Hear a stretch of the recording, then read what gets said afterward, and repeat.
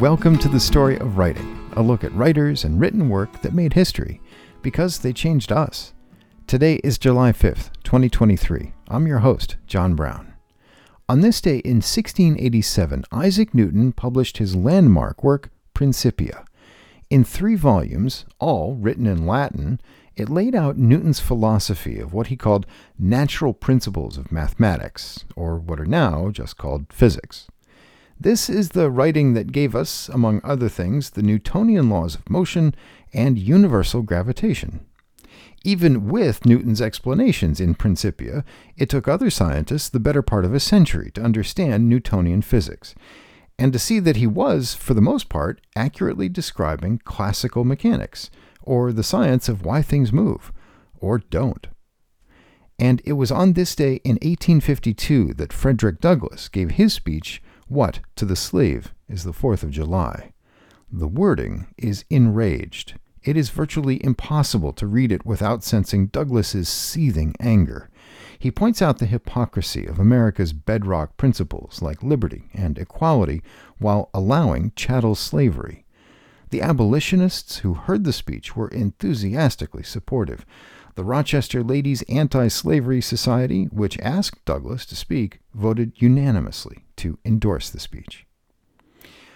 On July 5, 1935, U.S. President Franklin D. Roosevelt signed the National Labor Relations Act into law.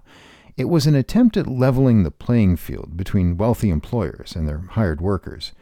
The new law offered some protection to employees who wanted to form a union, bargain collectively for wages and benefits, and strike if they thought it was necessary. This is also the birthday of Spam. The lunch meat packaged and marketed by Hormel Foods was first put on grocery store shelves on this day in 1937. And it's the birthday of another invention that has sparked all kinds of writing. The bikini was first modeled on this day in 1946 at a swimming pool in Paris. The 2-piece bathing suit was the creation of Louis Réard and named after the Bikini Atoll, the site of U.S. nuclear weapons testing, just days before the bathing suit went public. Réard hired Micheline Bernardini as a model and said he wanted his bikini to be just as explosive as the atomic bomb. And it is the birthday of the man who wrote, "Take a load off, Annie, and put the load right onto me."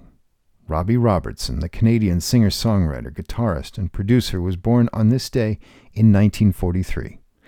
With the folk rock group The Band, Robertson wrote some of the most indelible Americana music of the 1960s, including The Wait, Cripple Creek, and The Night They Drove Old Dixie Down. And it is the birthday in 1958 of Bill Patterson, the creator of the comic strip Calvin and Hobbes. The strip ran for only 10 years before going into syndicated repeats, but in that time, Patterson brought us into a world of creative immaturity, cynicism, joy, the irritations and frustrations of being told what to do by grown-ups, and the freedom afforded by snowy hills, a sled that could not be steered, and a stuffed tiger that came alive to make the best moments even better. It was a world where generations recognized themselves and their own imaginative spark. And if you couldn't tell, Patterson's work did that for me, too. Today's reading is an excerpt from Frederick Douglass's speech, "What to the Slave is the 4th of July." What to the American slave is your 4th of July? I answer, a day that reveals to him more than all other days in the year the gross injustice and cruelty to which he is the constant victim. To him, your celebration is a sham, your boasted liberty an unholy license, your national greatness swelling vanity. Your sounds of rejoicing are empty and heartless, your denunciations of tyrants brass-fronted impudence, your shouts of liberty and equality hollow mockery, your prayers and hymns, your sermons and thanksgivings, with all your religious parade and solemnity, are to him mere bombast, fraud, deception, impiety, and hypocrisy, a thin veil to cover up crimes that would disgrace a nation of savages.